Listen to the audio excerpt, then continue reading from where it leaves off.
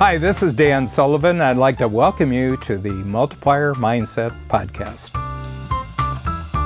On today's episode of Multiplier Mindset, it's a real treat to have Krista Clive-Smith. And Krista tells her story of being a competitive figure skater and having her whole early life tied up with that. And I've met 3 or 4 of them in my life. It sucks up all your time, but it does come to an end. And she tells the story. Hers was an accident which ended her career in a single day. I remember I was on a speaker platform. We were sitting backstage before I went on, and one of the other speakers was next to me. And this person was a Olympic champion and had won 2 or 3, I think, in consecutive Olympics, 2 or 3 medals. And I remember talking to her. She said, I get a feeling right now that my past is always going to be bigger than my future, because my whole life from before I was 10 years old was involved in this one activity. If I go and I'm a speaker today, it's like I'm only a speaker because of something that happened in my past, not something that I was going towards. So Krista, first of all, there's something very interesting about her. First of all, she's not unique in having your life bound up with a particular activity, and obviously a very skillful activity. But that's just your activity. That isn't who you are. And the fact that she had the courage to start all over again, we all have some real setbacks. Almost every entrepreneur I know, when you dig a little bit deeper and you ask them, what were the crucial jumps that they made? The jump was always something bad. And they, through internal capability, they turned it into a positive energy. Hi, my name is Krista Clive-Smith, and when people ask what I do, it's a bit of a complicated question. But if you've ever been to Disneyland, especially Disneyland, California, you can think of that as the working analogy for what we do. Because when you enter the gates of Disneyland, there are different lands within the park. There's Neverland, Tomorrowland, Toontown for the kids, and a monorail that connects all the lands to make it easy for guests to get from place to place. And so you can think of what we do as a virtual theme park for thought leaders. So people who have a deep expertise, who are industry experts in a nonfiction topic. And the different lands within our park are writing land, personal branding land, publishing land, speaker land, and our newest kind of broad umbrella is Empire Thought Leadership. And our Little Kids program, which is the Toontown of our theme park, is called Little Authors, which helps little kids write books and become published authors when they're young. So my passion for entrepreneurship, I think, is an innate thing. I've been, since the time I was a little kid, I've been really just watching how things worked and really had a spirit of entrepreneurship and sales and all of those things. But truthfully, every company I've ever built was born from a need that I had as a consumer, but couldn't find in the marketplace. So for example, with Little Authors Academy, I was a kid author, but there was no mechanism to actually become published in those days. And so I just filed that away in the memory bank. And lo and behold, when it came back time to start business building, there still was no mechanism. And so my belief is always, if there's something that I can see where there's a gap, it's my job to build it. Personal branding, the model that I've built, was born from my 19 years being a competitive figure skater, and I got injured in a career-ending injury instantly, and my entire glass globe of my identity was so wrapped up in what I did versus finding value in who I was, that led to that. Publishing was when I went to publish my book, I couldn't find the publisher I wanted, so I became it, and so on and so on and so on. So here we are today. And I do think it isn't just an athlete whose identity is wrapped up. Even as business owners and entrepreneurs, we really deeply identify with our role as a business owner or wherever we sit on an org chart. Sometimes you see it with parents who put their kids on a pedestal. if you take the old school model of an org chart with the brand at the top and the people at the bottom, and the people are promoting the brand their whole lives or the identity, then you find that whenever that goes away, there's no chess move left on the board of life. And so my model takes it and flips it, and it puts you at the top as the personal brand and your identity on who you are. But then what you do is underneath with an arrow through the middle that sort of symbolizes your evolution. So that if, like, my first job in life as a skater goes away, you can not just evolve and use that as a jumping off point, but you can actually use the credibility and the equity you've built in your personal brand to then pay it forward into the next thing, and the next thing. With the personal brand up at the top being based on who you are, it doesn't mean that your personal brand needs to be a public-facing personal brand. If you look at it purely from a model or a framework, that's where you'll start to see the magic come in. So if the personal brand is here, the arrow is here, and then you imagine bubbles underneath, which one of the bubbles may be a company that has its own org chart below. So if you think of that with my first company, Organized for Life, and then everything that's come after that, each one of those things builds equity in the personal brand, which you then lend to the next venture. If you think of an Elon Musk or a Richard Branson or a serial entrepreneur, they're really leading with the personal brand, and then the businesses are the subs underneath. But then you start to see where other people are purely using their personal brand for influence within the company. And it's not really an external thing at all. That is just as powerful, but being at the helm of your company and taking the values of your human personal brand and infusing those into your leadership style is another way of putting your prints on things without necessarily having to put your face and name everywhere out in the marketplace. So luckily, with that arrow going through the middle, I've always believed. I heard Eckhart Tolle talk one time about everything in life is like soap bubbles. It's here, it's gone. It's here, then it's gone. And it's always moving in and out of form.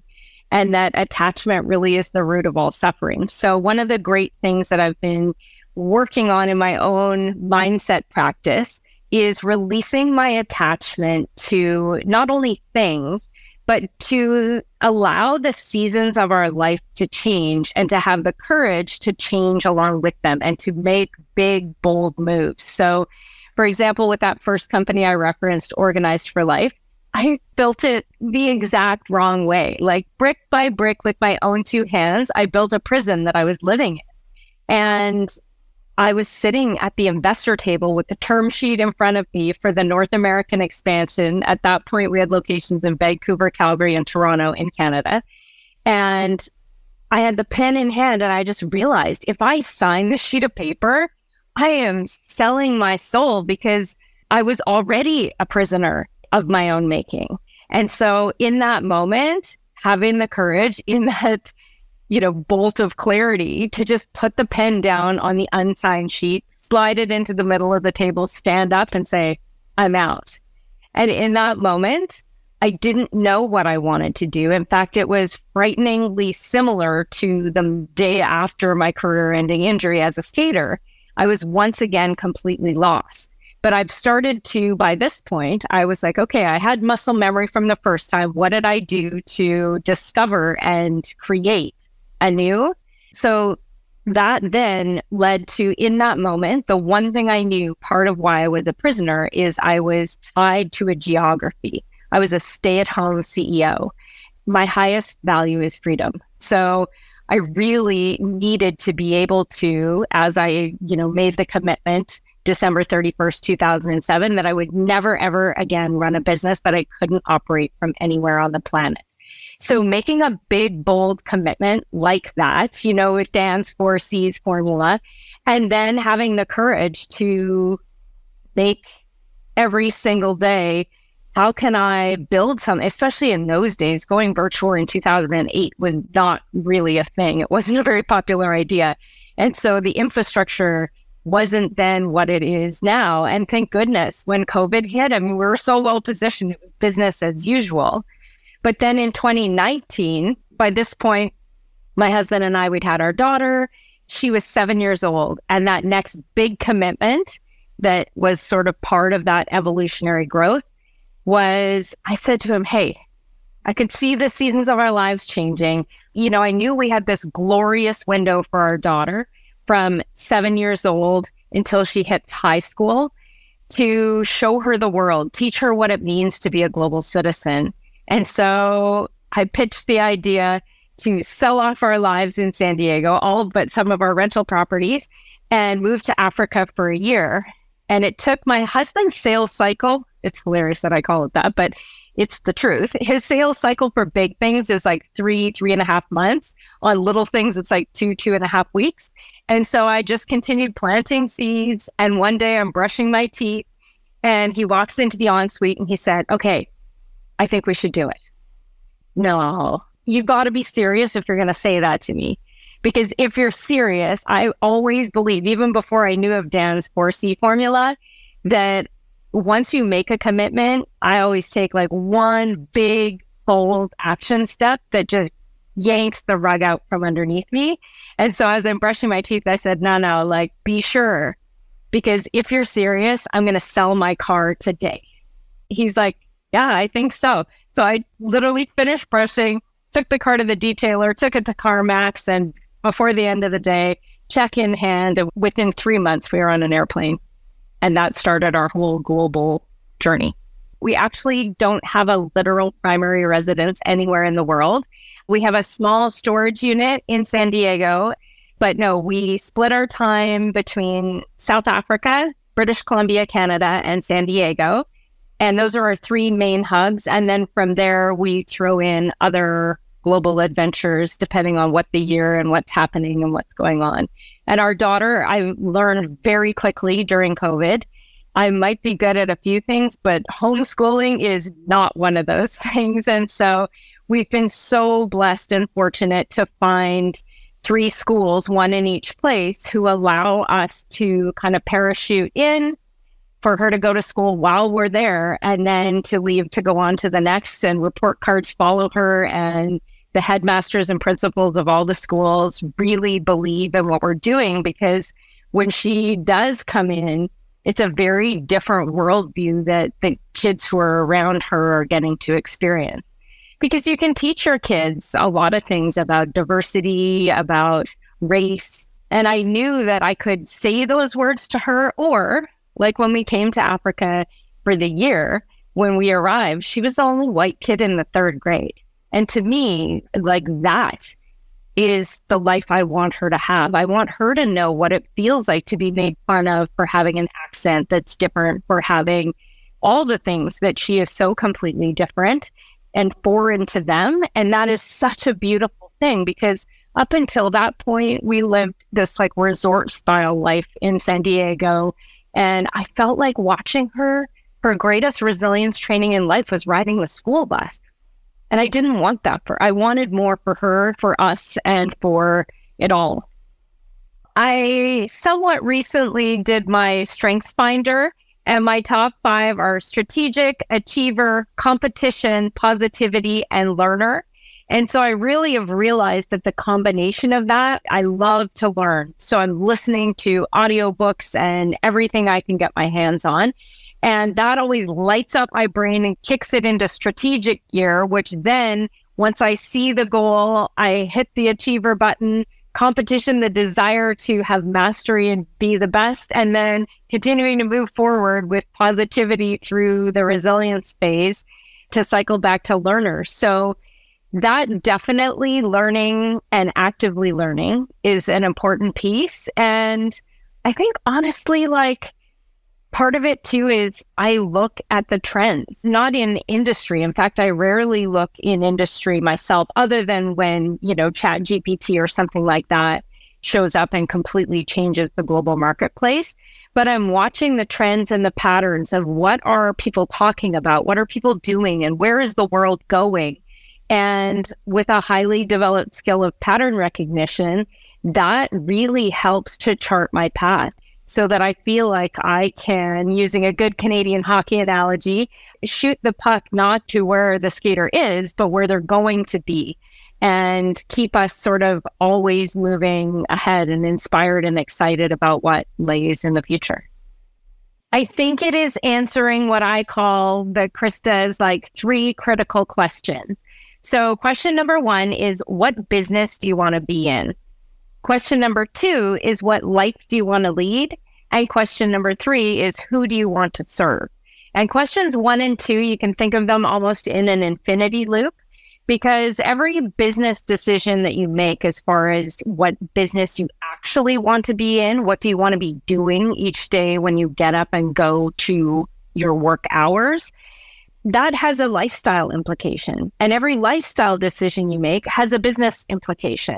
And so getting those 2 in harmony and then being able to productize and monetize it in a way that serves that amazing ideal client. And I really believe that a person's ideal customer is a former version of themselves. And I think when you look at the seasons through which you've lived your life, you can find that when you tap into that as your ideal customer, you can help them uniquely in a way nobody else can.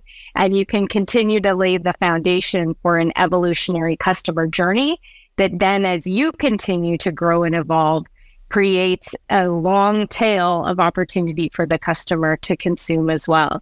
And I think just on that one, what business do you want to be in question? Like, for example, when I franchised Organized for Life, if someone would have said, and I interviewed 23 different franchisors before I franchised, never once did someone say, what business do you want to be in? Because I'd have said, building and growing the best organizing company on the planet. And what I realized in horror, like a week or a day later, after I had my, 1.5-inch thick franchise agreement, is that I was now in the business of selling franchises. I didn't want to be in that business ever. So just by choosing the wrong growth model, it put me in a situation that, I couldn't get out of besides, the Jerry Maguire moment, walk away. And starting with the life you want to lead first, this desire I've had for this gypsy, worldpreneur thing that we're doing, it's been a dream in my heart forever. I just didn't have the courage to listen and be honest with myself when I answered the question, what life do I want to lead? Because if I put that front and center, I would have built everything different the first time. But that's also the beauty of the journey, right? Is we're going to make so many mistakes along the way, and that's where all the magic is.